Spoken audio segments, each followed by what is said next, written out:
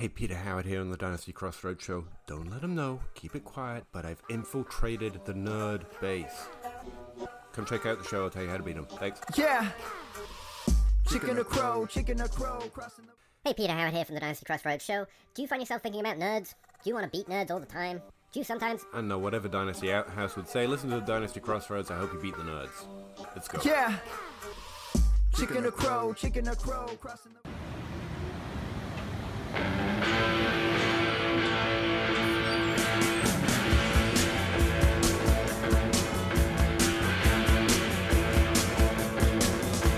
Hey man, gonna up your game. Hey man, gonna build up that brain. Hey man, it's a show with a plan. They're finding you that edge and squeezing everything they can. Don't take it from me, man, 'cause you can't afford to miss it. It's SuperFlex City. You are now entering SuperFlex City. Population, all the QBs, all the SuperFlex content, and all of you SuperFlexers. SuperFlex finally has a home all its own, and the city never sleeps. SuperFlexperts, Super Flexible, the SuperFlex SuperShow, and much, much more, all under one city skyline, means you never have to leave SuperFlex City. Every ounce of SuperFlex advice, theory, speculation, and strategy on the planet lives right here. Subscribe to the SuperFlex City podcast feed wherever you listen to podcasts and get access to the only fantasy football entity on earth that is committed entirely to SuperFlex. Let the SuperFlex Authority be your tour guide as you explore these city streets. Welcome to SuperFlex City.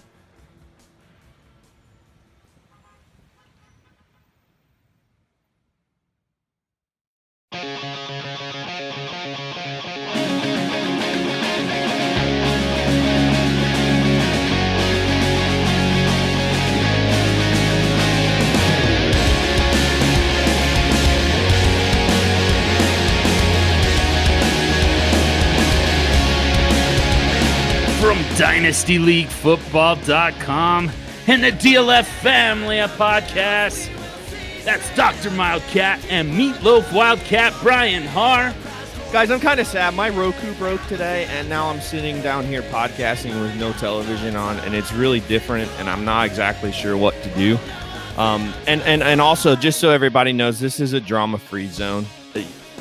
Regardless of what you've seen on Twitter today, this is a drama-free zone. Except when John and I go at it later, but we'll get to that. Yeah, we'll see. But I don't know how you're dealing with the Roku thing. Plus, like 1.5 beers. That's all you've got left.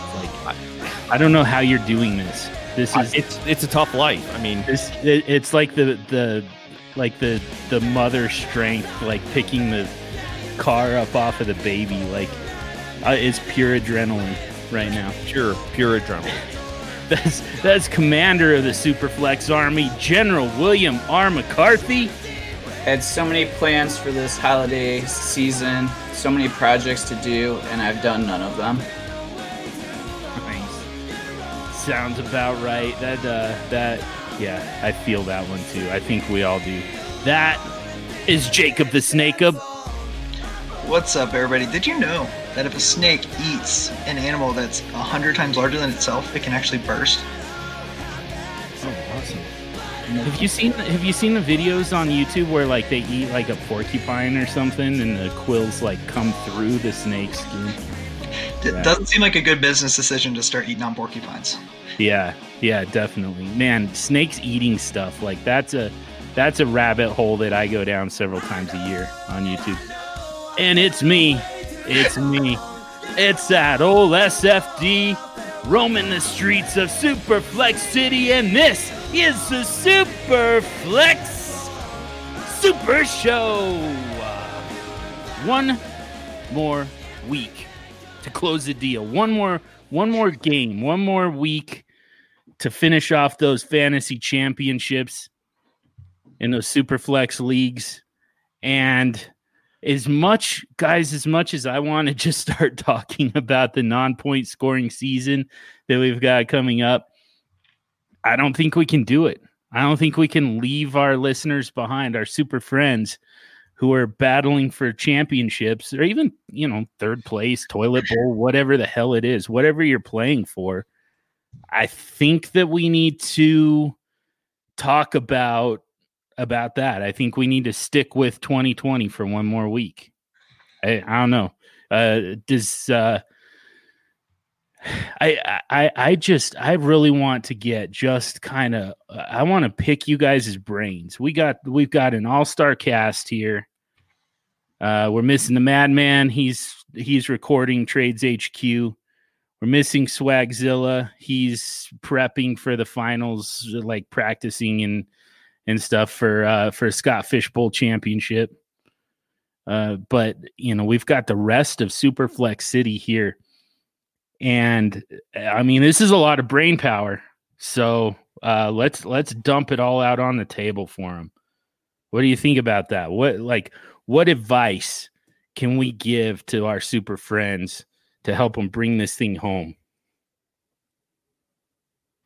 I heard that you should start your studs. I think that was something. Start your studs. Start your studs.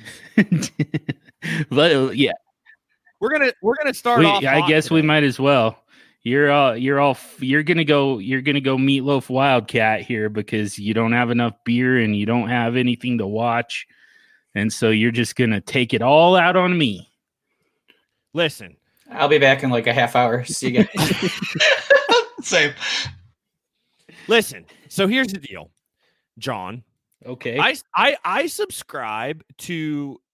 I do not exclusively subscribe to Start Your Studs. Uh-huh. I know you adamantly and you are very passionate about how awful and how lazy of a strategy that is. So lazy.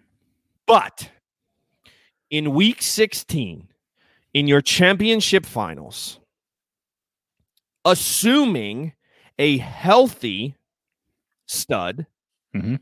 Okay, not a stud that's banged up and questionable and you're waiting until the last second on whether or not they're going to play. But otherwise, a healthy stud. Yeah. This is the 1 week of the season where I subscribe to Start Your Stud. I would rather, this is just me. Look, this is just me. Okay. Maybe it's just me. And you're going to tell me otherwise, and that's okay. I'm looking forward to hearing your argument on this because again, I'm with you for 15 weeks of the season. Okay. Week 16, though. Yeah. I would rather go down playing the guys that got me there. No. And now wait a minute. There was going to be actual process behind this. Huh? I thought there was going to be actual process behind What's this. process? Not just a hollow cliche. Freaking come on, man. Or like, well, look, so here's the deal. If Ezekiel Elliott is your stud, you're not playing him. Number one, because he's not playing. And number two, because he's freaking terrible. Yeah, he's not a stud. Okay. Yeah. Okay. So maybe we need to have a discussion about the definition of a stud. Yeah. Okay. I mean, so and here's my example, and I want to get all of you guys involved in this conversation because, I like there are a handful of players that I think that we kind of need to talk about for this week. Just to kind of get a finger on the pulse. If you're not always going to have great options, and maybe that's part of why Start Your Studs feels plausible.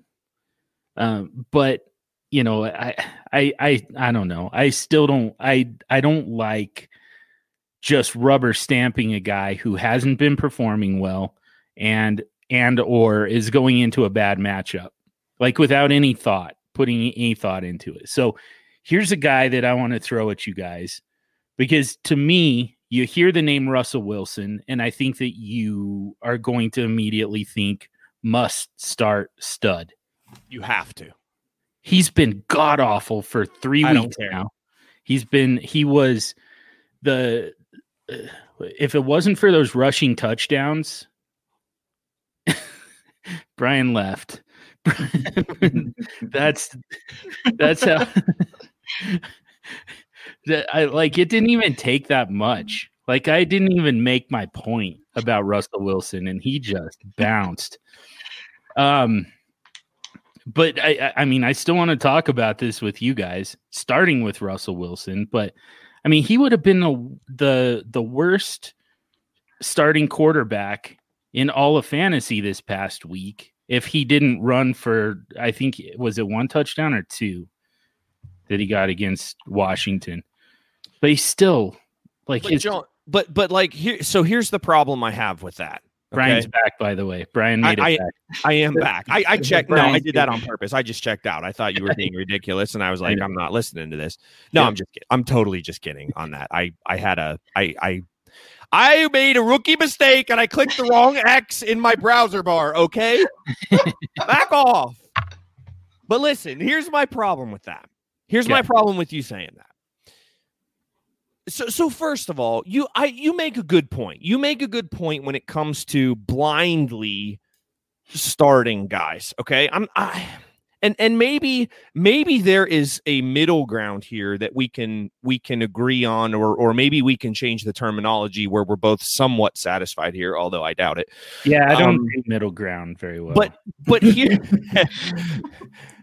But here's the thing with Russell Wilson. You say, well, if it wasn't for the rushing touchdowns, well, if it wasn't for the fact that Devontae Adams catches 10 passes every week and a touchdown, he would suck. If it wasn't for the fact that James Robinson gets into the end zone all the damn time, he would suck. If it wasn't for you can't do that. You can't just look at one aspect of the game that isn't going well for a player. If you take Lamar Jackson's rushing acumen and rushing touchdowns out of his career statistics, he's average, below average, maybe. You can't do that. You have to look at the whole package. Yes, I understand what you're saying from a point of go ahead. I can still do that in the case of Russell Wilson. And here's what. First of all, the rushing touchdowns have not been there most of the season. Second, he still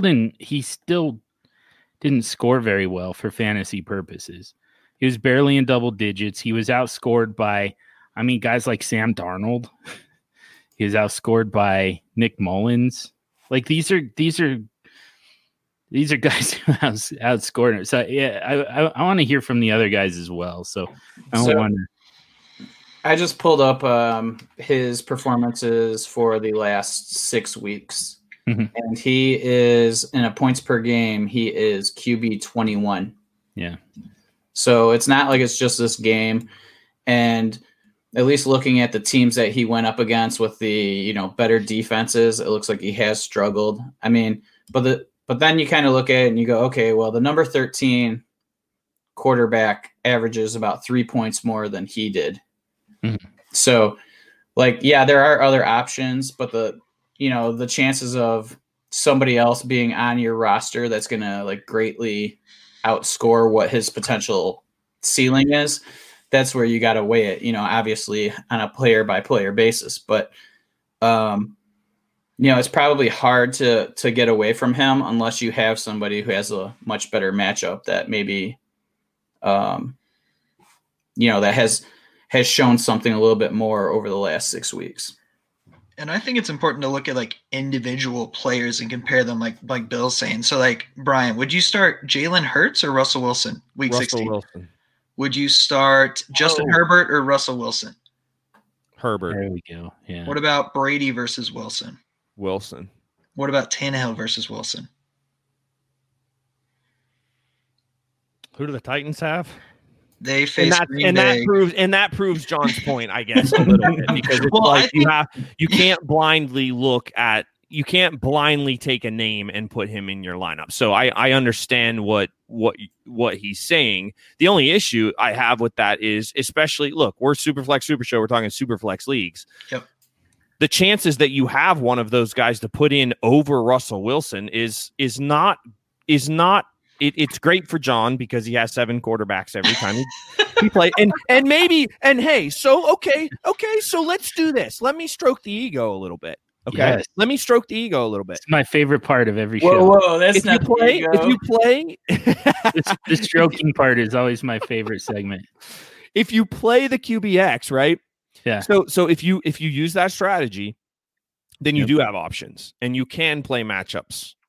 You know, it's easier to play matchups. If you have a Ryan Tannehill sitting on your bench as your QB3 because you drafted, you know, Patrick Mahomes in the first round and, you know, whoever, Russell Wilson in the second, just for shits and giggles. I mean, I think they're both first round picks, but, you know, just for shits and giggles, we'll play that game. You know, and so Ryan Tannehill is your third quarterback, and you have that luxury, then sure. You know, I'm not necessarily saying that. I'm just saying I think a lot of, like, are you starting Derek Carr over Russell Wilson? What about I'm Mitch not. Trubisky or Baker Hell no. Mayfield? That's the one I was just I going to think- mention is Yeah. Trubisky. Listen to me. Here's where we're going to argue tonight. This is the meat. So the Wildcat might come out. If you start Mitchell Trubisky over I'm Russell doing it. Wilson in your championship week, you are batshit crazy. I'm doing it. Call me batshit crazy because I'm doing it. Russell Wilson has been god awful for a month now.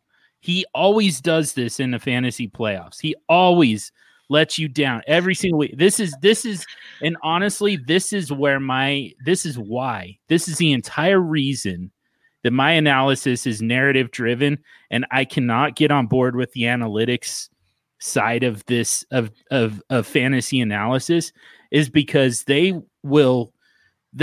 try and tell you that there's absolutely no correlation. There's no reason for Russell Wilson to be any worse in week 16, you know, regardless of, like, you know, in a neutral matchup, there's no reason for him to be worse in week 15, week 16 than he was in week 7 or 8, but he is every damn week, every damn year. It happens every season. I'm sick of it, for one thing. But I mean, on top of that, we're also looking at matchups here. He gets the LA Rams. He gets Aaron Donald. He gets Jalen Samuels or Jalen Ramsey. Mitchell Trubisky's at Jacksonville.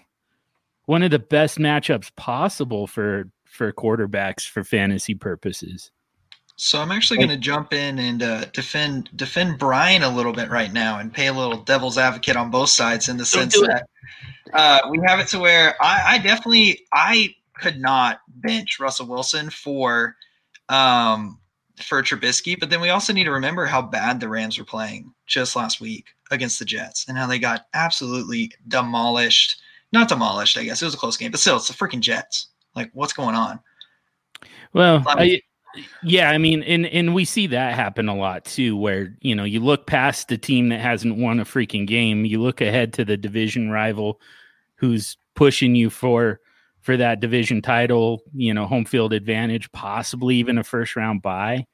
Like, that's, you know, that was kind of the focus, I think. That happens. That happens all the time.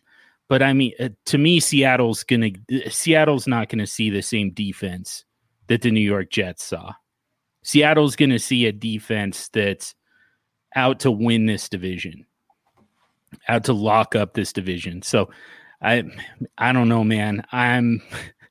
All I'm saying is I am extremely nervous about Russell Wilson. I'm not saying that I would bench him no matter what, but there are a lot of guys that you would not expect that I would start ahead of Russell Wilson.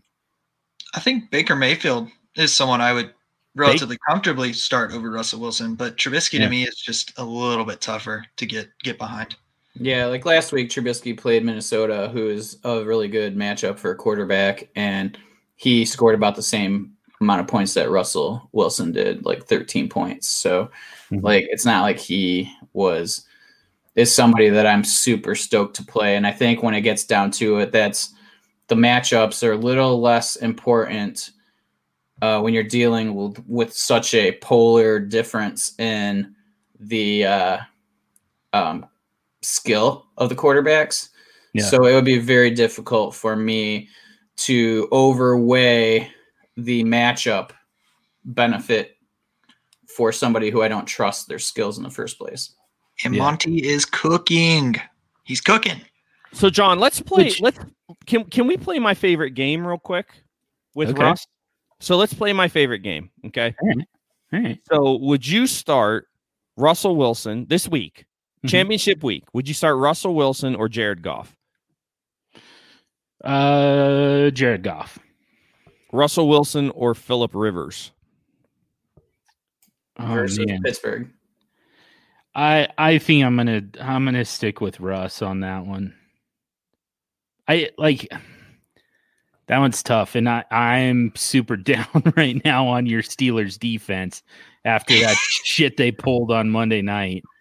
But I think I'm gonna I'll still give them the benefit of the doubt. Marcus, go ahead. Marcus the GOAT Mariota or Russell Wilson? I will beat your ass. You say Mariota. I'm coming through this screen, John Hogue. I'm coming through this screen. Versus Miami. I think that's fair. I mean, Miami's not nearly as good of a matchup as their ranking would indicate. Which, I mean, they're still ranked fairly high, but that's a tough matchup. I'm not going with Mariota. I can't go there. What about Cousins? QB that's QB also 5, by the way, in the time frame we're looking at. Yeah, and that's also a tough matchup. I think it's Russ for me. So I'm actually we're having this conversation. I actually have kind of a decision to make, and I mean it's not like super stud versus not stud. Well, I guess it's probably. I have the option. It's a 1 QB league though. It's Rivers or Dalton. And Rivers plays Pittsburgh and Dalton plays the Eagles. Red Rocket. Rifle, whatever the hell it is. What is it? Red Rifle? The Red Rocket. Red Rocket. Either way, it does not fit. It is never he's got red hair. Okay. Ginger QB. Yeah. I don't know. I mean, we should Rivers. He's had some good games, man. I don't know, man. That's tough for me. They're pretty close. Yeah, that's probably going to be my toughest choice entering one of my championship teams.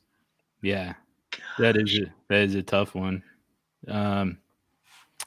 That's not how John would be playing quarterback position, but that's where I am. That's where I am. Yeah, just the fact that in a 1 QB, I don't know.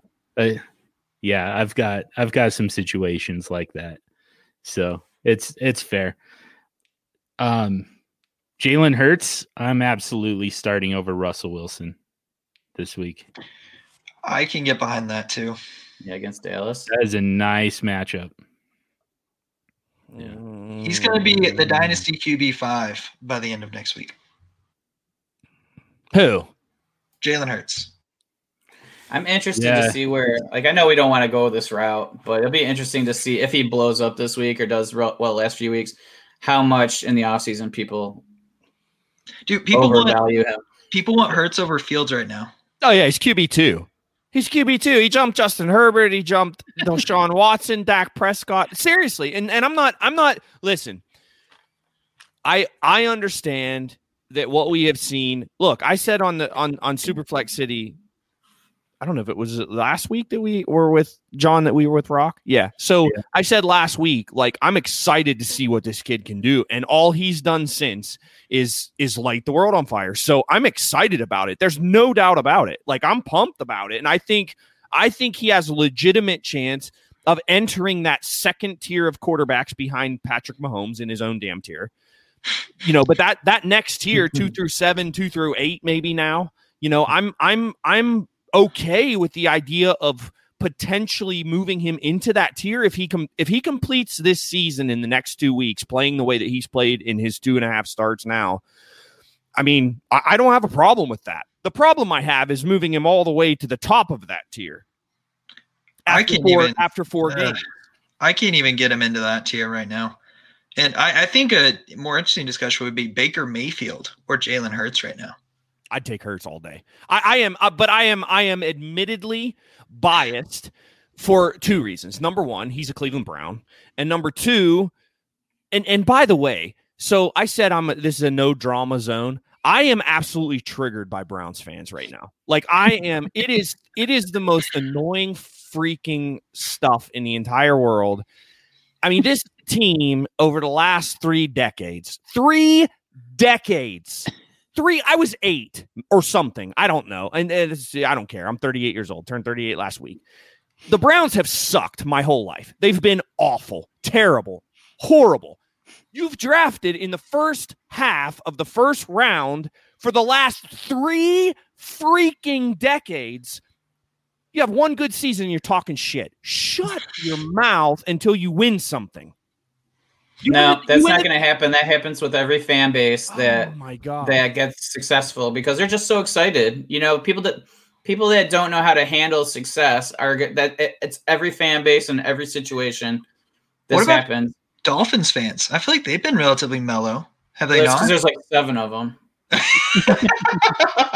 Bill, I respect the shit out of that because that's a point in your perspective, right? As a Lions fan. Well, this is more actually my perspective as a Michigan State basketball fan that I've encountered a lot, like when I've gone to all these Final Fours, and the fans of the teams who haven't been to Final Fours a lot are more obnoxious, more, just they don't know how to act because they haven't been there before. Like, I was in Indianapolis one year and it was Duke, Michigan State.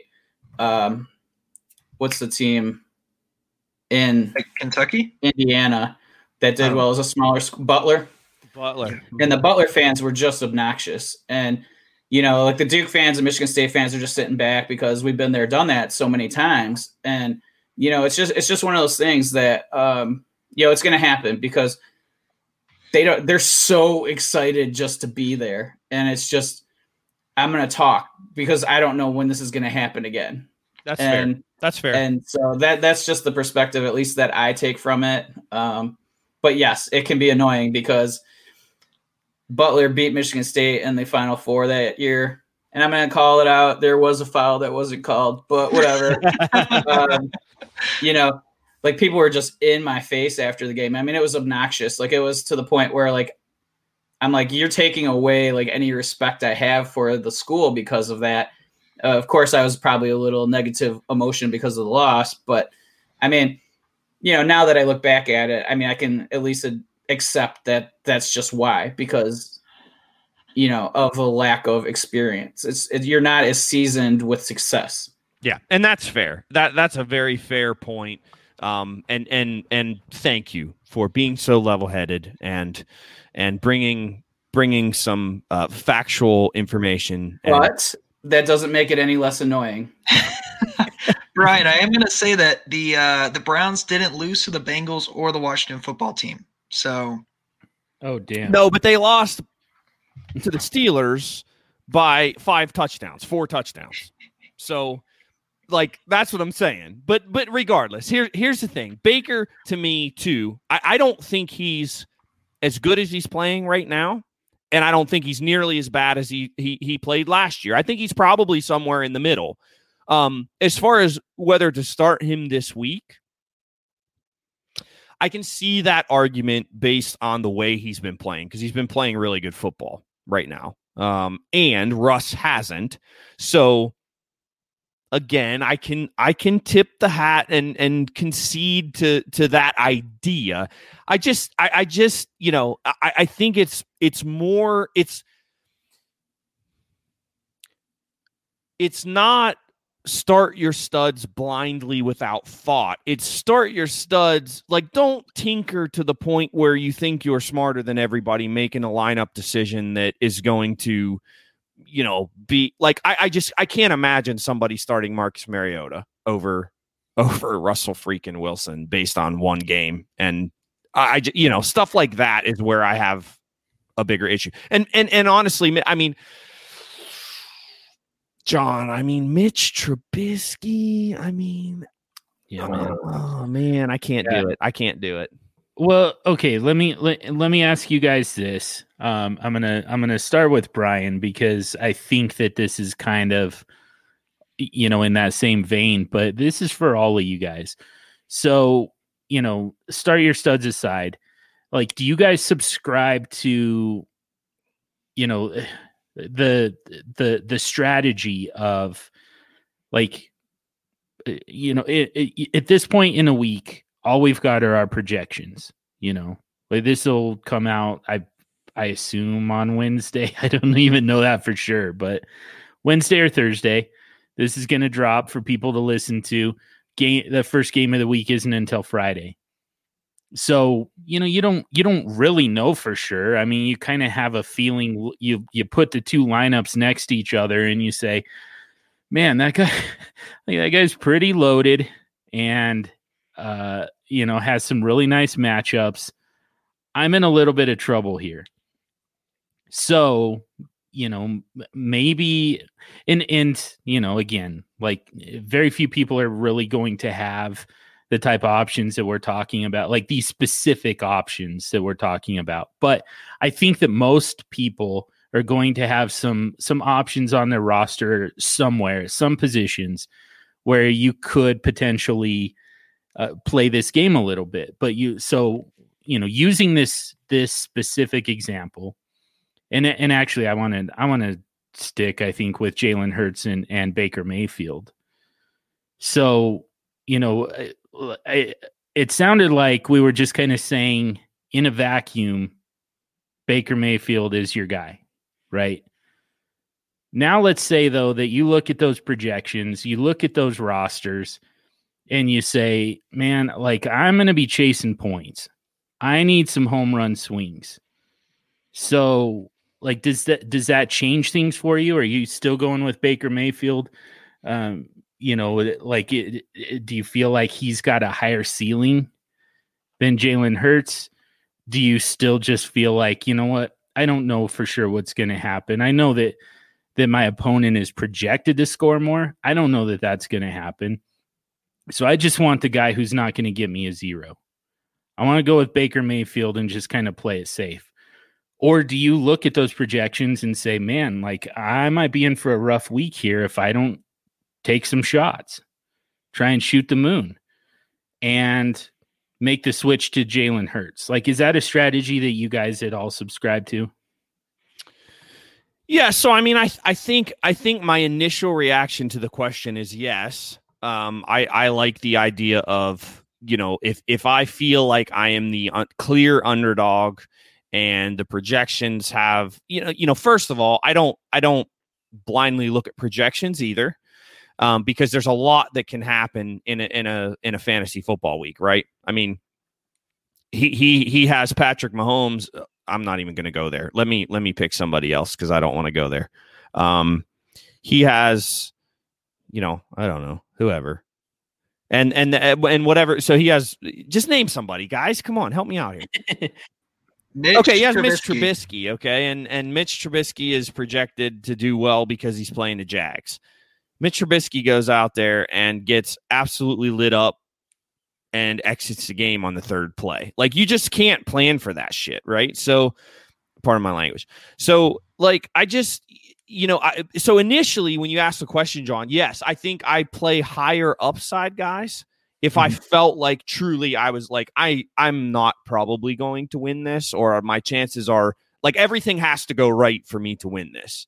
Then I'll play the higher upside guy. The guy that has, he might get you 6 fantasy points, or he might get you 46 fantasy points. Yeah, I think that's a decent way to look at it. However, if you feel like you're in it, even if you're the underdog and you feel like you're in it, again, like I said, so many things can happen during a week. I feel like I'm going to play the guy that is like, if he can put up a solid number, right? You only need, if you have a bunch of guys who put up solid numbers, you only need 1 or 2, usually to really go off versus, playing a bunch of guys with high upside and then having them have, having 4 guys with under 7-point fantasy points. You know what I'm saying? So like initially when you ask the question, I feel like, yes, that's a viable strategy. But like when I back off from that, I feel like if I don't feel that I'm clearly by far a huge underdog, then maybe I'll play it a little bit more conservative. And I'm a more conservative person just in general when it comes to risk in fantasy football. So, take that for what it's worth as well. But that's kind of where I kind of sit on it. Yeah. Yeah, I'm probably a little more aggressive in that situation. Like there is in Trade X3, I am a major underdog in the toilet bowl. And so like I'm going to be super aggressive with the players I pick. So, I'm going for those high variance guys that they might get me 0, but they might get me 20. That's kind of where I'm looking at it. Like there's going to be Mecole Hardman in my lineup. Guys like that just, I don't want Golden Tate or something like that. It just doesn't make sense. But like for the quarterback, I would absolutely be playing Hurts over Mayfield in that situation, just because like Hurts has all that, that rushing capability. And we've seen where those games where Baker doesn't have to pass and they just run the ball. And so we've seen those poo-poo games for him.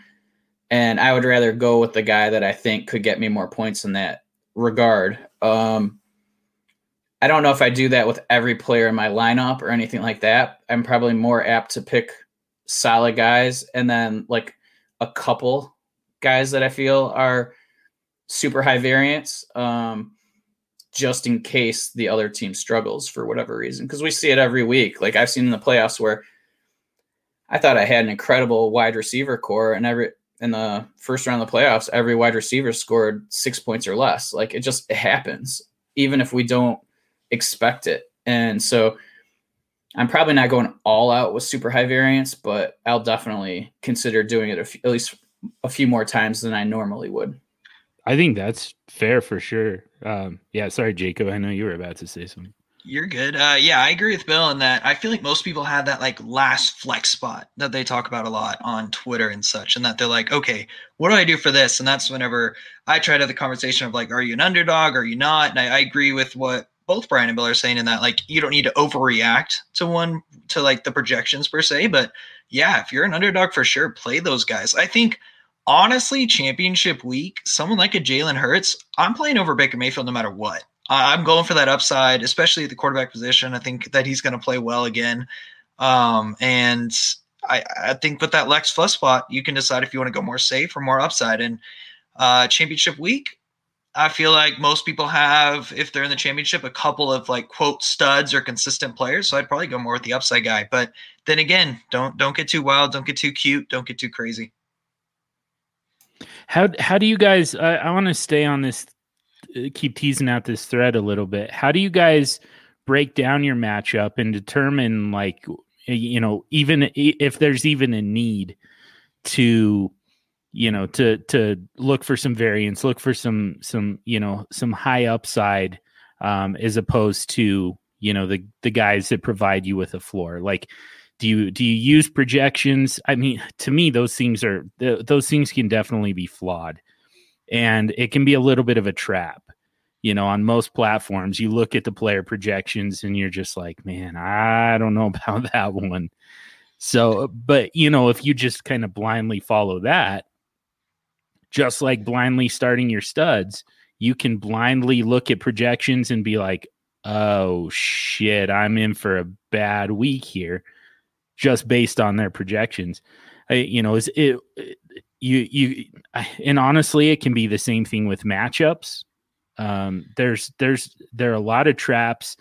I think there's also a lot of different ways to kind of, to gather that information and make those decisions. So I'm curious how you guys do it.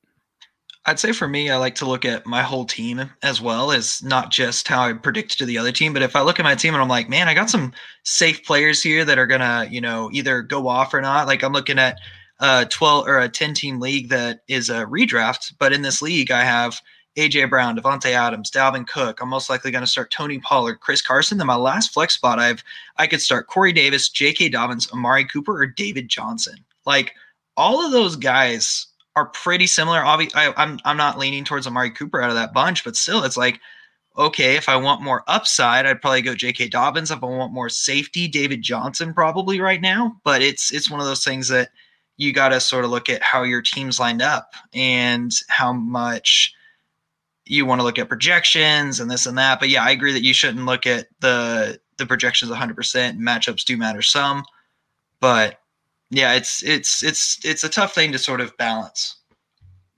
Yeah, typically what I start doing is just I'll look to see kind of like what my average score is for my lineup, and then look at theirs as just like a purely, point total for the season, and points per game. That's what I look at, not total points. And then kind of look at the matchups from there, kind of get a feel for, a few different sites maybe that kind of rank the matchups for the passing, rushing, receiving kind of thing. And then kind of make my decision off of that. The projections are there. So, it's obviously something I'll look at. I don't know how much weight I put into those projections. And, but I think that, all of those you just kind of lump together and then you get a feel for it. And but there's just there's no right answer to this. It's just a matter of like if we knew that all the right information, it'd be so easy for us to figure this out, somebody would have the magic sauce, and that's just not there. So we just got to go with feel, really. And, the more experience you have looking at your teams, looking at the other team, and you can kind of get a feel for if you're ahead, behind, or close. And then, take the matchups into account a little bit to see if they move it one way or the other. What about you, Har? How do you determine, if you're good with a kind of safer lineup, or if you feel like it's a lineup that you need to, tinker with a little bit and try and find some, a little bit more upside, because you're going to be chasing points. I look if that team's starting their studs. Damn it. Well, so you guys both right? just start your studs, and it's the most boring fantasy championship on earth. Listen, all I'm saying is if I look across the aisle and I see stud after stud stacked, I see an Aaron Rodgers, Devontae Adams stack, and I see a Patrick Mahomes and Travis Kelce stack. Travis Kelce should be the guy's name because he wreaks hell on all the teams he's playing against. That's true. Okay. No, this is so honestly, that legitimately is my answer. If I look at their lineup and I think, holy shit, look at all these freaking studs he's got going. Yeah. Then yeah. Am I worried about Tony Pollard? I am now. Was I last week? Meh. Probably should have been given what he did, but I don't know. Zeke hadn't done shit. Is Pollard going to do shit? I don't know. I'm not looking at him thinking, 35 points. No doubt. Right. Can you look at a lineup with Travis Kelce in it and think that guy's not scoring 25? He's scoring 25 every week. He might score 50 if it's a tight end premium league. It's just insane, and that determines it. If I look across the aisle and I see that guy's scoring 30, that guy's scoring 20 at the floor, he's scoring 20. This guy's scoring 30. This guy's I've gotta go for it because those guys are gonna do what they do more than likely. Now, could I get lucky and they don't do it? Sure, that can happen in fantasy, but if you're looking at a stacked lineup like that, then yeah, I'm gonna take the chance at the high upside guys. I think Tony Pollard's a good example, like last week, of a guy that you take a chance on with that high upside. Because I really did, once I knew Zeke was out, I really thought he had a high upside, and he's someone that in a league I took a chance on. I actually benched J.K. Dobbins, started Tony Pollard, and it worked out great. And I thought they had similar floors, and Pollard had the upside. So I feel like that's a pretty solid example of a guy that could become a quote stud. If at least looking at the ceiling potential, and yeah, I know Zeke hadn't done crap, and we'll see if Pollard can do a repeat. I don't know. We'll see. I hope so.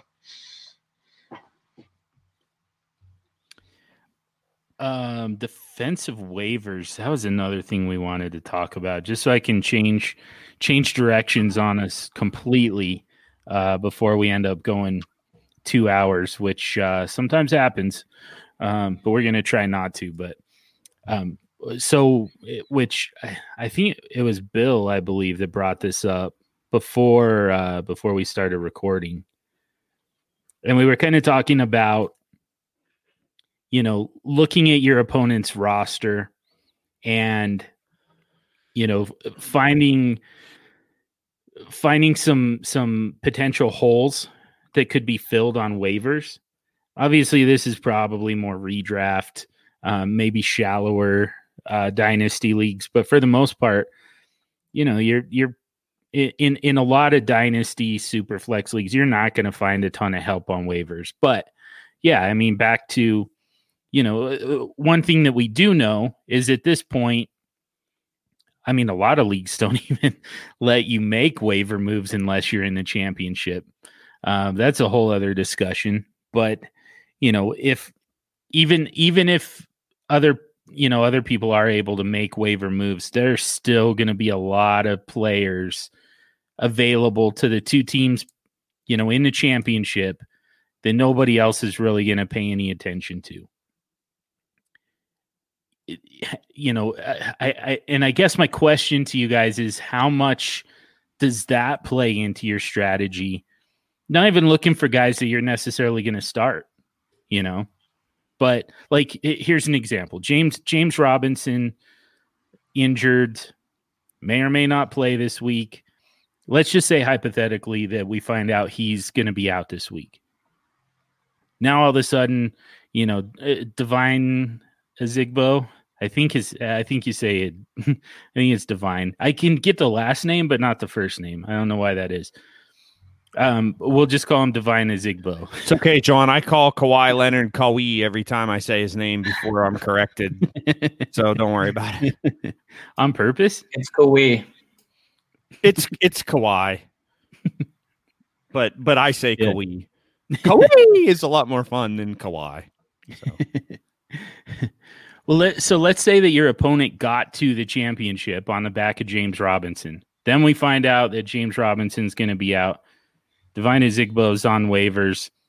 You're fine at running back. You're not gonna start that guy. Are you going to pick him up off of waivers to keep your opponent from him?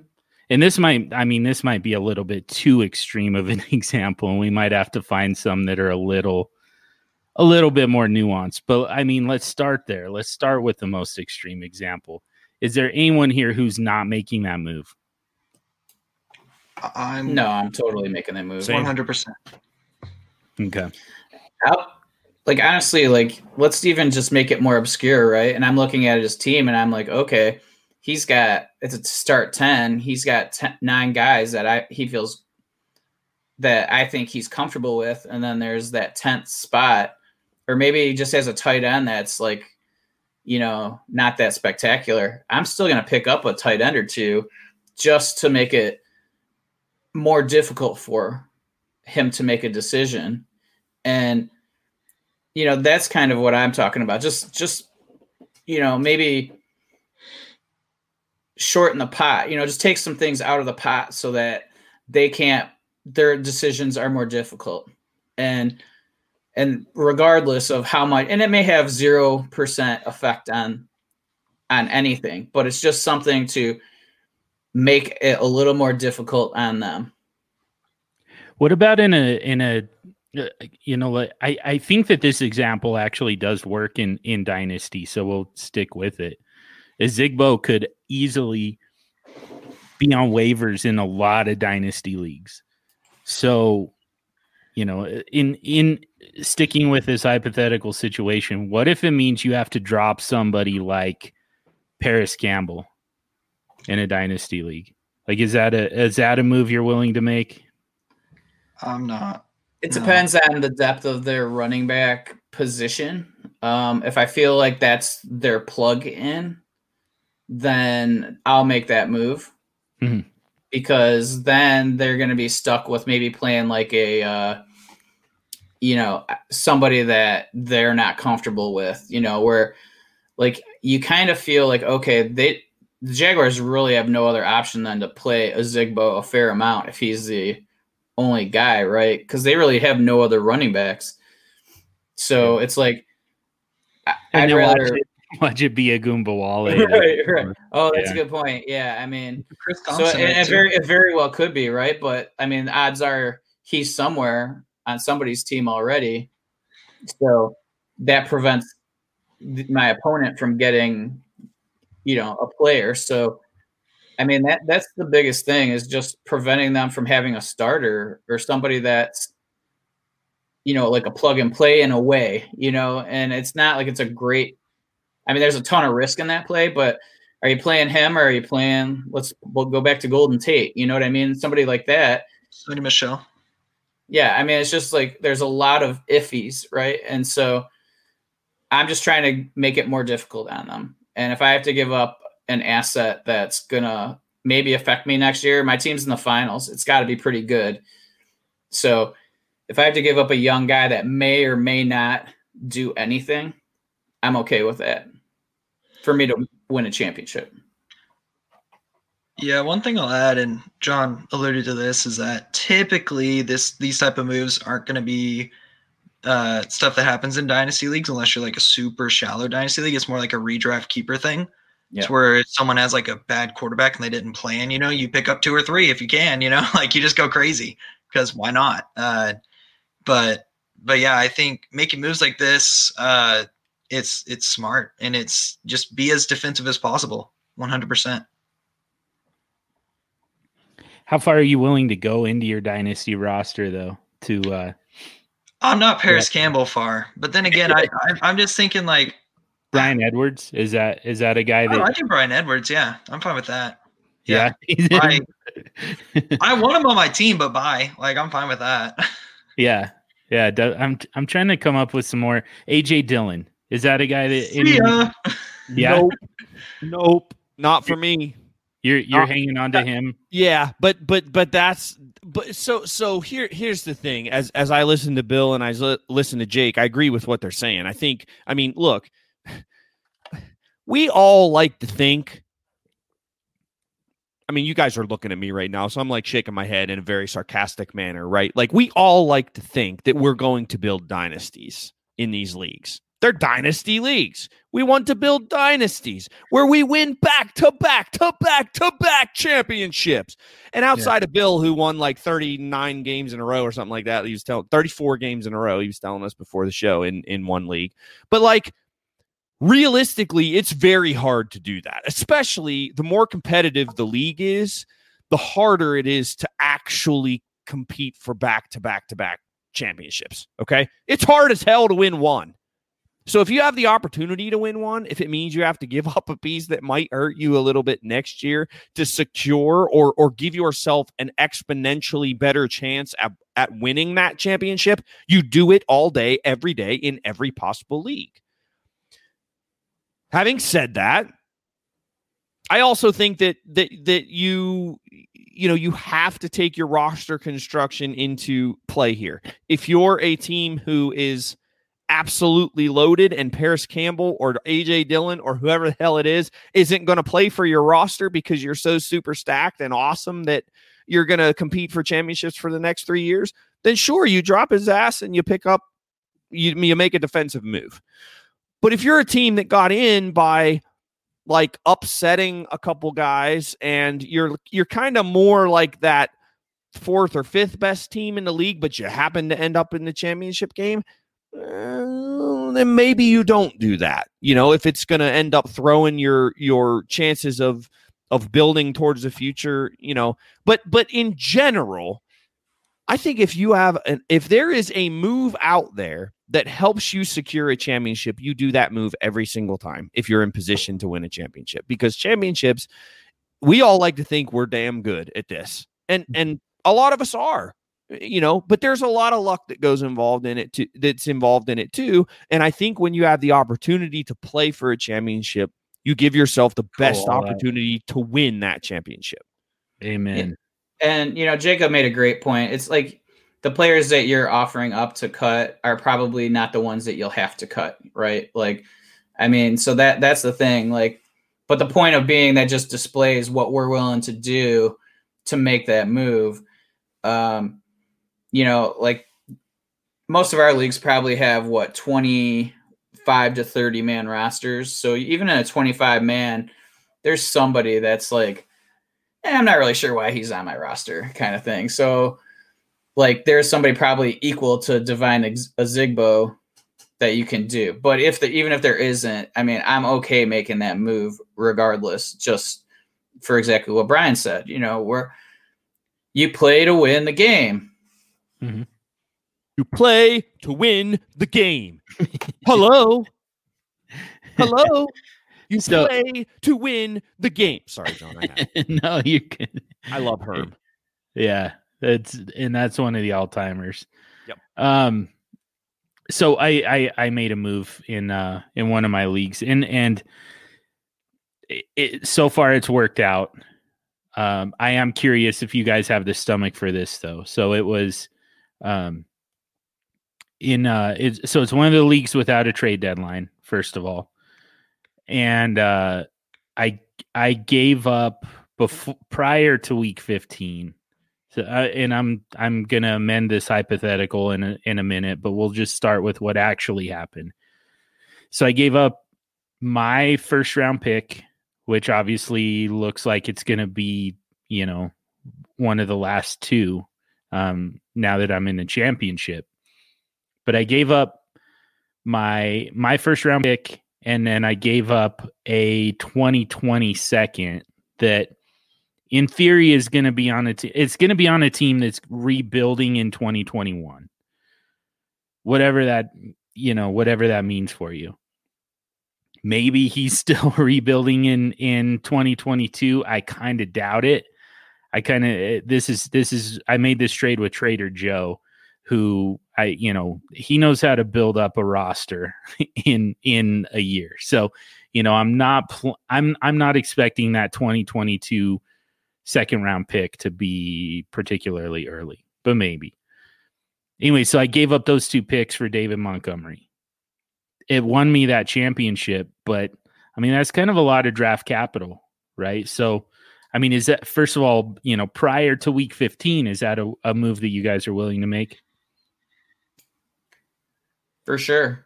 Yeah. I mean, that's exactly the kind of move I'm okay with, because it's not like his value is empty next year, or it's not like you don't have the opportunity to move him during the off season. Mm-hmm. So I think that's the exact kind of move that you make. And he's still young enough to where, you can trade him before the draft just in case, right? Like if they make any moves for running backs. So like the matchups were incredible for the end of the season. And yeah, I mean, I actually had traded for him during towards the end of the season, and then I didn't make the playoffs. So I flipped him for a late first, just because, I didn't need him anymore and I don't really care, but you're still in the playoffs. So it's like perfect. And yeah, that's exactly the kind of move that I want to make. And it's not buying some guy who has no value after the season ends. Yeah, I do the same thing. And I think another guy that's in the discussion is like Derrick Henry, especially related to his age. Everybody's acting like they're going to keep his value up during the offseason. But man, once people see age in the offseason, value just plummets. Like it just does. Everybody's going to want all these young running backs over Derrick Henry. But Derrick Henry, Montgomery, all these guys, yeah, I totally fine making the moves to get the championship. Like one league, I traded Jonathan Taylor and Kittle for Derrick Henry and Waller, and that was to make a push. And it ended up not working out, but then I was able to move Derrick Henry and Logan Thomas for Swift and Irv Smith Jr. It's a start 2 tight end league, and I felt pretty comfortable with that type of move as well. So this is also no trade deadline, so recommend doing that in your leagues. Plenty of discussion on SuperFlex City about that, but yeah, I'd do that. what about there is kind of the missing piece of context, I guess, which is that, obviously giving up draft picks, getting back a player meant that I also had to drop a player. Just so happened it was a Zigbo. So now I have to go and try and get his ass back. Damn it. But anyways, so the fact that you're not only giving up, and this is a best ball league, by the way. So, the all the players on the bench have just slightly more value because I don't have to get it right with my lineup. So the fact that you're giving up, a player who could end up scoring enough to get into your lineup in that best ball league, plus the 2 draft picks, like all of a sudden, it does make it a little bit bigger trade on my end. So I'm curious, like with all that being said, would you do it prior to week 16, prior to your championship for 1 week rental? And maybe we change the name from David Montgomery to Tony Pollard, a guy who, seems like he's going to be a pretty good start here in week 16, could definitely be a league winner type. But, what's the upside going forward, beyond this year? Zeke is still there. Zeke is signed through like 2026, something stupid like that. Like he's not going anywhere. So, the odds that Tony Pollard has a starting job in 2021 is not great. So yeah, but it's literally a 1 week rental. Yeah. But here's the thing. I mean, it's not like Tony Pollard doesn't have standalone value. Now, does he have standalone value that makes that makes giving away what you're giving away make sense? I don't know. I'd probably not. But he does have some standalone value. I mean, he's the RB25. He's pushing the back end of RB2. Now, a lot of that has to do with this past week too. So, sorry, I'm buying like 10 seconds of time here. So prior to this past week, he would have been RB.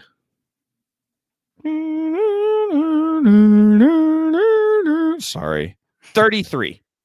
So he was RB 33. Prior to this past week, he's now RB 25. So, it's not like he doesn't. And here's the thing. If this kid does this every time he gets an opportunity, I don't care how much money there. John, how many times have we talked about what does it matter? Chris Carson and Rashad Penny. What's the draft capital matter as long as they get the guy that's producing, right? Totally. So if you look at it that way, they paid Zeke a shit ton of money. And yeah, that sucks. Mm-hmm. You're telling me that the Jets or the Jags or you name bad team X in this spot right now isn't going to pay a 4th round pick to take on that contract or something and give them, and think that they're the team that can benefit from a guy like Ezekiel Elliott. Mm-hmm. I just think, I understand what you're saying about the contract and about him being there. I'm not convinced he's going to be there if they can figure out a way to move the contract, because they've got a quarterback to sign who's a damn good one, by the way. Yeah. So, I don't know. And Pollard, is a guy that every time he gets an opportunity produces. So, I mean, on the surface level, does it look great? No, but I mean, I don't know that I wouldn't do it. That's so far away too. We're talking about a 2022 first, right? Or am I totally off here? Or did my mind went goofy? 2021 first. 2021 first. It's going to be 11 later. 11. Okay. And then a 2022 second. It's a lot. It's a lot for 1 week. That's a lot. Yeah, that's a lot. That's a lot for 1 week.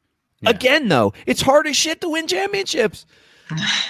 And if you know this guy, listen, if you know this guy is going to start next week against the Eagles, and he's probably going to get 20 to 25 touches, and he just came off a 30-point fantasy production game. I mean, it's hard. I can see the argument for it, certainly. Mm-hmm. Yeah. One thing on the contract front is I see Zeke staying on the Cowboys at least through 2021, just because if they try to get rid of him or cut him, if they trade him, it's a little bit different. But if they cut him, 24.5 mil dead cap, 2022, 10.8, and then after that, 2023 drops 6.7. But I think Zeke will be there at least another year. But yeah, it's definitely an interesting discussion related to like a 2021 first. I feel like you could get a better player, more secure player that'll perform similar with that pick. But it's not perfect, and you're also not. I don't know. It's tough because I feel like if it was a 2022 first, which I think most people would do for Pollard, I think that's something that you would definitely debate on. Yeah. I want to give you guys one more hypothetical here. Kind of a different but similar scenario. Just kind of like I'm really just trying to figure out like how aggressive you guys are willing to be to finish this off, to close off a championship like in a dynasty league. So this actually happened to me in week 15 in the SuperFlex Army League, where we had James Conner, myself and my co-owner. We had James Conner as our in our lineup. Obviously played in the Monday night game and ended up being inactive due to the various injuries. I don't even know with that guy anymore. He's like the guy on operation, just like everything's wrong with him. His nose lights up when you try to fix it too. But like, we didn't see that coming. Didn't see it coming that he was going to be inactive. We go into that Monday night game down by about 20 points. It was going to be it was going to be tough to come back from that anyways. But then James Conner is inactive. We've got nobody else playing on Monday night on our bench. We have no way of replacing him. So, I mean, for me, first of all, the big takeaway is if you have anybody playing on Monday night, make sure that you've got somebody on your bench who can be plugged into their position just in case. Like I should have had, and James Conner was a flex, so it could have been, Jalen Samuels. It could have been Vance McDonald. It could have been, one of the, I don't know, Auden Tate. Like it could have been some crap like that, Samaje Perine, I guess. Like those are the type of guys that we could have had them on the bench just in case. And again, the likelihood that we were going to come back was not great when we lost James Conner, but at least we could have took a shot. So, I guess that's the first thing. And that's like my piece of advice here is to make sure that you've got that guy. But I'm wondering if you guys, how far out of your way you're willing to go to make sure that you've got that. Like if you're going to end up starting Cole Beasley and we find out that, for whatever reason, he's going to miss the game, but we don't find out until, Monday. He tests positive for COVID on Monday morning. And now all of a sudden, because most leagues are this way, like this isn't even, it's something that we can discuss on the commissioner's office over at SuperFlex City at some point, but I don't know that, that it's necessarily going to change policy wise as far as allowing your bench players to be dropped after they played. I don't think not many leagues do that. And I don't know that they necessarily should, but so it's kind of incumbent on us, the general managers, to make sure that we've got the players that we need just in case. So I'm curious how far you guys would go out of your way to make sure that you've got kind of that backup, whatever position, to Cole Beasley, just to make sure that you can fill out a lineup on Monday if you need to. And, I'm also let's just start with that. Actually, I just want to throw that out there to you guys. Like, how important is it to you to make sure that you've got, random freaking nobody just in case, like who's going to play, like Demir Bird? Make sure you've got him on your roster just in case you mysteriously lose Cole Beasley. Like, to what extent are you willing to drop somebody to pick up Demir Bird just to make sure that you've got that spot filled? Well, I think that in the playoffs, I mean, I think that's something that you really need to be aware of when you're, I mean, unfortunately, we're learning from your situation, right? I mean, that's something that I've had to scramble, on Mondays during this season just to try to find somebody that. So like there was a time where I was like moving guys off of, moving a rookie down to taxi squad and like doing all this manipulation in my lineup so I could cut somebody so that I could add somebody who's actually going to have a chance to play. I mean, it was like I was pulling Ryan Nall off the, waiver wires just so I could have somebody to play because somebody got hurt. Maybe it was Montgomery got ruled out or something like that. But I mean, that's really just the other situation is, do you make a big move that day to trade for somebody who's in that game for somebody who's maybe not in the playoffs if you don't have a trade deadline?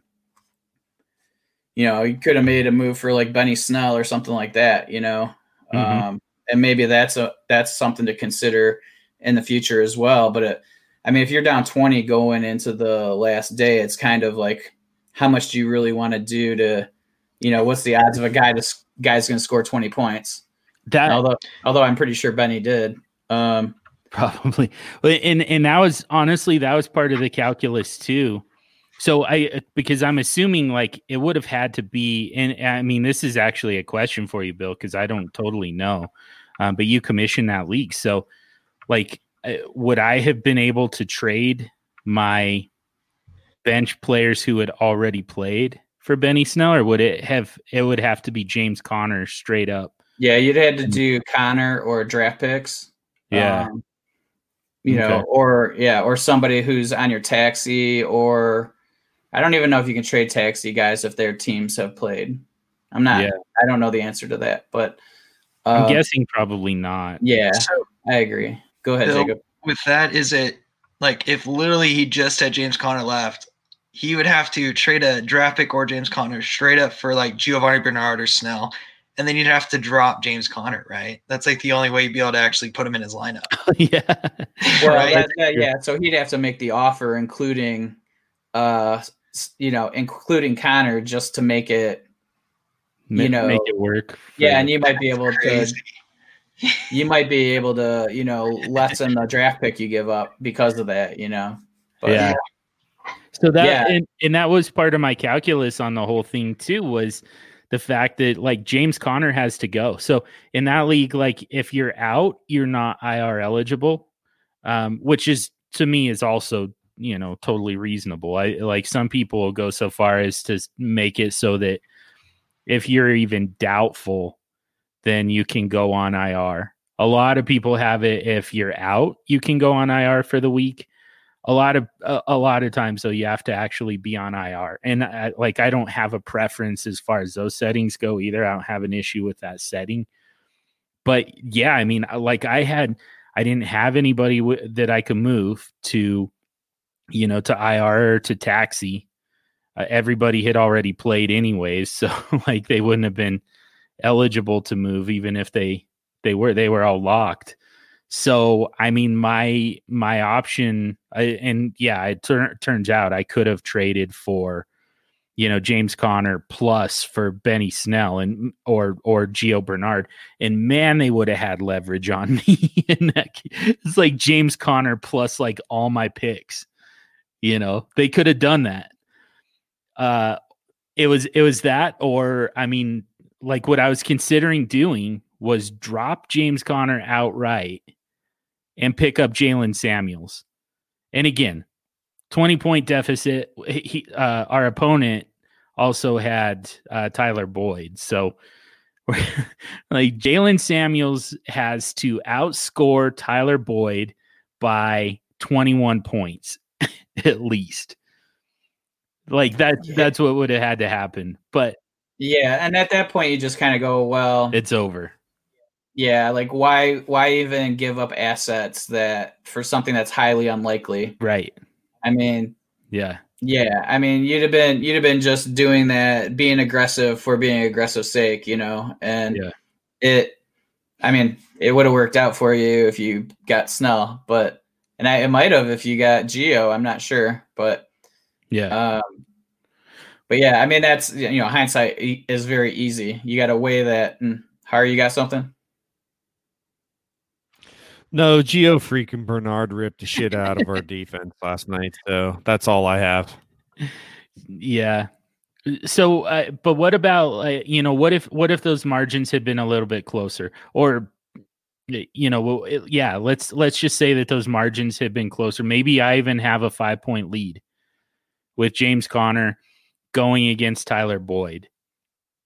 Forget what we know now, but so my option would have been drop James Conner to pick up Jalen Samuels. Hope Jalen Samuels can protect that lead against Tyler Boyd. Like, is that a move that you guys are willing to make? I try to do a trade first if you can, but I mean, I think you have to try to go for the championship. Yeah. Yeah, I agree. I mean, I don't know how many people are super confident for Connor next year anyway. I mean, obviously he'd be picked up immediately, in the next waivers, but I mean, also that could be a savvy move if you have any, money still left in the bank where you might be able to get them back. Especially if you do it kind of with the like a ninja and people don't realize it, and you might be able to sneak up and get them on the next drop ad. But I mean, it's something I think you have to do when you're in the playoffs going for a championship. And I mean, you guys have a team that could, compete with either of the finalists. So I mean, that's something that you would have had to do. Yeah. I mean, it sounds like you guys we're pretty aligned on this. It's, I mean, do what it takes to win the championship, and sometimes it takes some pretty big sacrifices. Sometimes it takes overpays in trades. Sometimes it means, getting rid of some of your young stash players off of your roster to make room for somebody who, whether it's playing defense against your opponent or, again, just ensuring that you're going to have a full lineup all the way through the Monday night game. And, that's something that, like, I'm willing to be aggressive like that when I'm in the playoffs and it's in a situation where I feel like I have a good shot. Like, that's the only time I'm going to be willing to, like, overpay like that. You know what I mean? Like, that's not something that you keep doing throughout the season just because you're like, well, I want to be aggressive. Like, if you keep being aggressive like that, I mean, you're going to end up with a really bad lineup if some of those things don't hit. You know what I mean? So It's just a matter of the championship is the only reason to do that. You don't do it to make the playoffs, or you don't, in my opinion, I think that's the only time I'm going to be super aggressive and not use value as my, kind of my compass. Yeah, and I agree with that. And one thing to remember too, like going into the playoffs, or if you're in the playoffs in general, is like you could have came into this year having Dak, Saquon, Christian McCaffrey, George Kittle, like a ton of ballers, and you were done before the season really got underway. And you just never know what's going to happen year in, year out. And that's part of the luck / just bad luck, honestly, of fantasy football, that if you get to that championship or you get close, you make the moves you got to make. And it's something that maybe it's a pill that's hard to swallow sometimes, but I mean, we really are playing to win. And like Brian already mentioned, the odds of you having a dynasty year after year after year that you're winning the championship in a competitive league it's slim. It's not easy. For the record, your odds do increase if you have Patrick Mahomes on your roster. Just throwing that out there. True. And nobody else?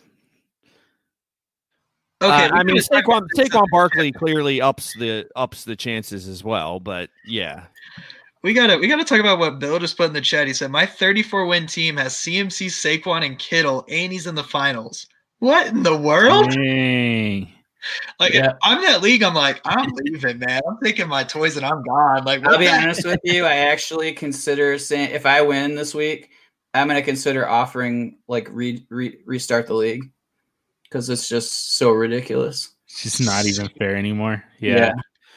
Like, I mean, this will be my third year in a row that I win it, and I'll have one loss in the last 3 years or whatever. Ooh, question for y'all. What do y'all think about doing that to where someone like wins the league twice in a row, that you do like a league vote type of thing if you want to restart it or not? It's kind of like an Empire League, right? Yeah, it's Or like an a- Empire League. Yeah, I just feel like that helps like keep the Dynasty League potentially fresh if you have a team like yours, Bill, that's like on fire and just stacked. But then again, some people would argue you're the one that let this team get sacked. You deal with it, you know? So Well, and that's what's happened in the chat. Everybody's said that. Like they're at least accountable for their part in it. But like, because I've made offers. Like I was just like peppering leagues with trade. I was making horrible offers with Mahomes a few years ago, and people didn't accept them. You know, and everybody's like, you know, why didn't I accept that trade offer for Darius Geis for Mahomes? You know, stuff like that. And but this is like a bunch of my buddies, and it's like one of those things where I'm just like, I don't want it to be not fun. It's not. It's like a $25 league. You know, it's like all of these other reasons why I'm okay just restarting it. But if it was a bunch of people I didn't know, I'd be like, you know, get bent. Like I built this team. Bill, you are a better man than I, brother, because if my friends in my home league, if I win the league like 6 years in a row, those fuckers, excuse me, John, I'm sorry, you're going to have to edit that. There is no possible way I'm letting those assholes out of it. I love those guys. They are my dudes, but I am crushing them at every possible opportunity. I feel like I've already done that. Like, I don't fair know, enough. man. Yeah. Yeah. I don't know, man. Like this is a pretty brutal like ball cutter move that Bill's got here. Like I believe I'm owning them by doing this, right? Like you keep winning games, you keep winning championships, and then you made them admit that it's their fault. Like that is harsh. And I'm doing this without CMC, Saquon, and Kittle. Dude, Bill, you need a contingency. The league restarts, but you choose the pick you want. That's your deal right there. I should get the 101 in the startup. That's what I'm saying. You can get yourself some Mahomes if it's SuperFlex. Oh, it is. Yeah. Oh, yes, sir. Take 7 QBs in the first 7 rounds. Yeah, you know, actually that was one of the few times that I did the QBX, and my team just became so ridiculous, like because I was able to trade those guys.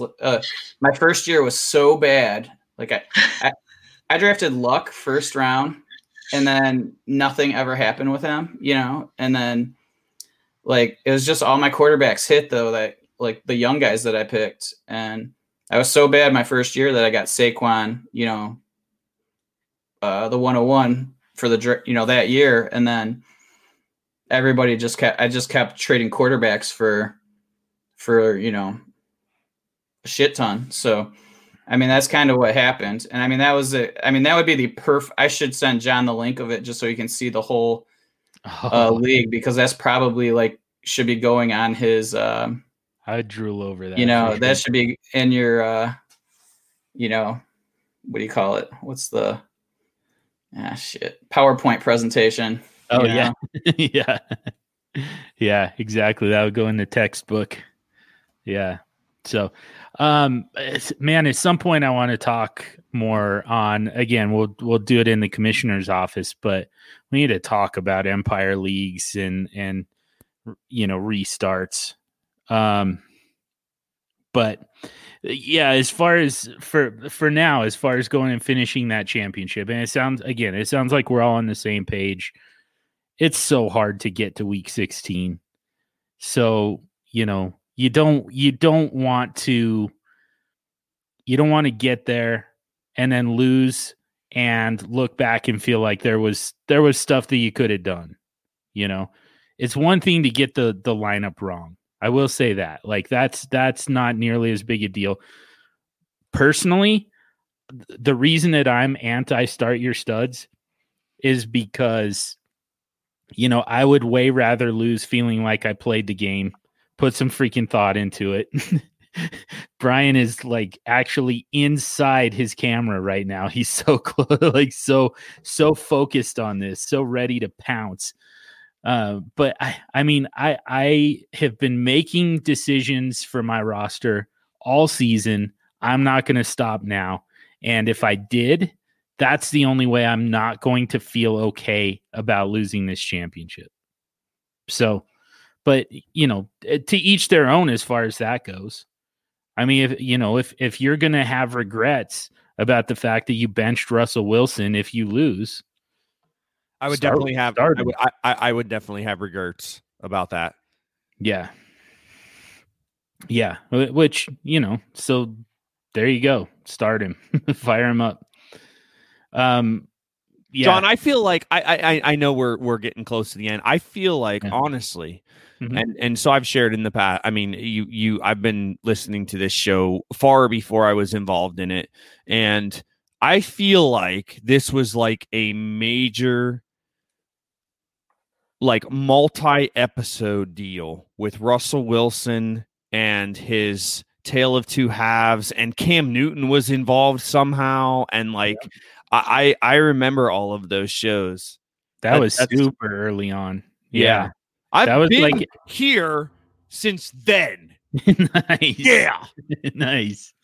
You don't get a pass for your start your studs crap just because of that. But yeah. That was like episode 2 when me and Addison started arguing about Cam Newton versus Russell Wilson, and it was because I had Cam Newton ahead of Russell Wilson, and it's because it's simply this. Like going back 4 years now, I knew then what I know now, which is Russell Wilson let you down in the fantasy playoffs, and you have to plan on that. And I think that you've got to bake that into his cost. Anyways, that's yeah, when we're trying to get out of here, me ranting about Russell Wilson is the absolute worst way to go about it. I am curious if you guys have any final thoughts, any words of wisdom or encouragement for those who are going to go compete for a championship this week. Just win, baby. I just said that. Don't overthink it. You know what I mean? Like, don't stress about it. Just go in and enjoy it. I mean, maybe it's easy to say when you have a bunch of leagues, but it just gets to the point where, like, you've been doing it all year. You kind of have a feel for your team. Just make that decision, own it, and it'll work or it won't, right? That's pretty much it. So enjoy the day. Don't be stressing about it. Yes. Yeah, I'd agree with both of these guys. Just win and just remember that we play the game for fun. Yes, it's a lot more fun when we're winning, but this is a game and it's supposed to be for entertainment purposes. I know there are people out there that make their living on it, and good for y'all. But the majority of us are playing this for fun and to try to win and have some sort of pride in that. Just enjoy it. Enjoy being in the championship game. You're in an elite. You're in elite company. Right? I mean, most of us play in 12-team leagues at least. And so to be in the final 2 at the end of the season is awesome. And it should, whether you win or lose, that shouldn't take away from the fact that, you're one of the top 2 teams in the league this year. So congratulations to this point. And yeah, go get it. I mean, do the best you can, put the lineups in you can, let the chips fall where they will, and enjoy the ride along the way. Man, great place to wrap it up. I of course I've got to throw in my 2 cents as well, though. Michael Jordan in The Last Dance said, I've never worried about a shot that I haven't even taken yet. You haven't played this game yet. You have no idea what's going to happen here. Don't be afraid of it. Don't be afraid to lose this game because you have no reason to believe that that's going to happen. All you've been doing is winning all season. This is just one more game. Go win it. Get it done, super friends. I dig it. Let's wrap it up there for the week. Yes. Subscribe to the podcast if you haven't already. Subscribe to the DLF family of podcast mega feed. Do us a huge favor and rate and review this show. It helps us to get out to more people and touch on more topics that are useful to you, our super friends. Also, don't forget to subscribe to SuperFlex City. Not only are you getting the Super Show, you're getting Super Flexible, you're getting Super Flexperts. Now you're getting Snake in the Draft. All of that on one feed, plus all of the additional content that we put out, like the Commissioner's Office, like Har and Hogue, like the SuperFlex trades. I don't even know what else. We're creating new podcasts. Yeah, Commissioner's Office. Yeah, we're creating new podcasts to SuperFlex City every single week, and there's going to be even more of that when this non-point scoring season hits. And, we're going to touch on absolutely everything that you need for SuperFlex. So if you would do us a favor and subscribe to that one as well and keep up with all of the great content from SuperFlex City. Get at us on Twitter. It's at SuperFlex Show. But even better, hit us up individually. Let's see. Bill's at SuperDuperFlex. Jacob's at JSnake_DFF. Brian's at BrianHarFF. And I'm at SuperFlex Dude. We're so much better at responding individually. But send us trade polls. Send us questions. Send us start sits. Well, whatever you got, we're here to help. This episode was dedicated in loving memory to James the Brain Catullus. Thank you to DLF for the platform. Thank you to Heart and Soul Radio for the music. And above all else, thank you for listening. And until next week, champions, stay sexy and super flexy.